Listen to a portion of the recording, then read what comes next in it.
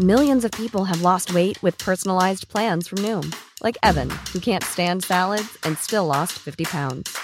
Salads generally for most people are the easy button, right? For me, that wasn't an option. I never really was a salad guy. That's just not who I am. But Noom worked for me. Get your personalized plan today at Noom.com. Real Noom user compensated to provide their story. In 4 weeks, the typical Noom user can expect to lose 1 to 2 pounds per week. Individual results may vary.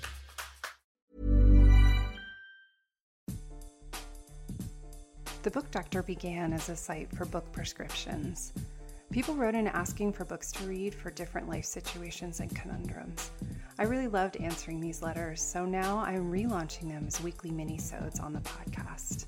So this is the new and improved Book Doctor. The Book Doctor is sponsored by Pretty by Post, a monthly collection of gorgeous, independently produced greeting cards.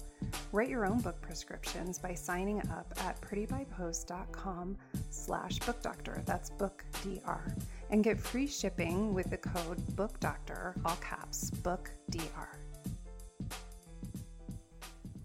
Welcome to another episode of The Book Doctor on the Secret Library podcast. This week's letter comes from Sheryl, and I think this is a sweet letter. It's a little bit of a heartbreaker, but I'm delighted to respond to your message, Sheryl. So she writes, Dear Caroline, I should start by saying I love my life, but I feel like there are things out of whack. My husband cheated on me 2 years ago and we subsequently divorced. We have 5 children together and the final one has recently flown the nest. My life has always been my family. I've not had to work because I was a stay-at-home mom and I was proud of how I raised my family. Now that my husband is out of the picture and my children are off living their own lives, I'm working in an office job that I don't particularly love, but I'm feeling like it's time for me.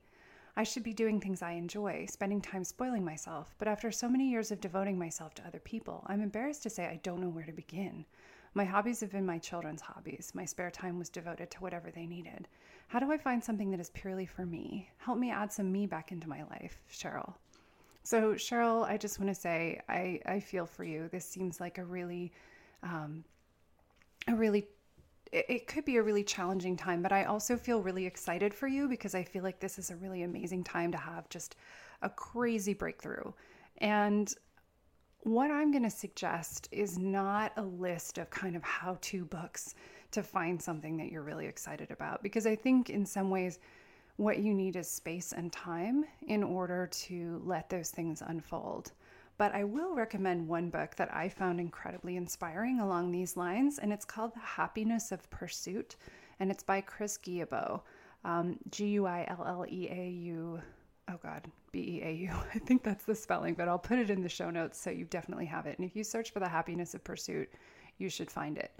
And what this book is about is it's people who pursued projects and almost like quests.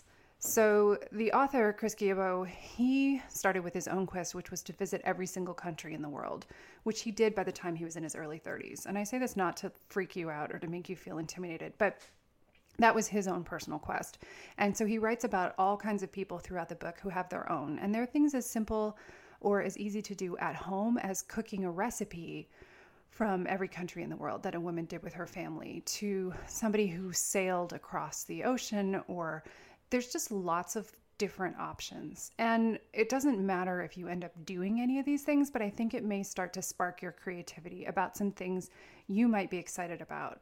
And I think it may help you to reflect back over the time you were raising your kids and really spending time on their hobbies.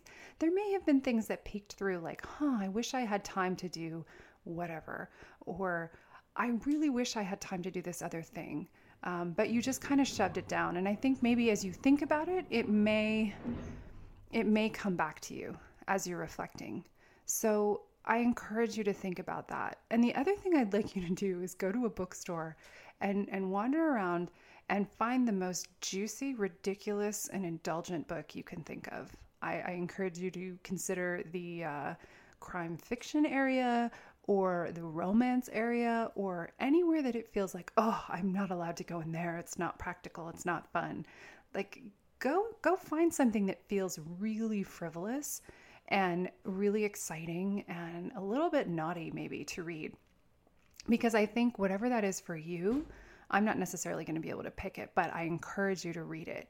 And doing things like that is going to spark your creativity a little bit. It's going to bring you back to yourself. So yeah, go in those sections. Go in the New Age section. I don't know about the self-help section because that can be a little prescriptive, but there are really good books in there. Or memoir. Read about somebody you admire. Just pick something that feels really, really like a huge treat, like a big piece of chocolate cake in the form of a book. I think that's going to get you going a little bit in the direction that you want to go. And I think the fact that you're even asking this question is a really good sign. I think it's something that it shows that there's this impulse that you have all this time and you have energy and you have space to really think about what you get to do. And I think that's really exciting. So I do hope that you'll keep writing to us and let us know how it goes. What happens in terms of what you pick, what book you think is really indulgent. I'm sure everybody would be curious to know.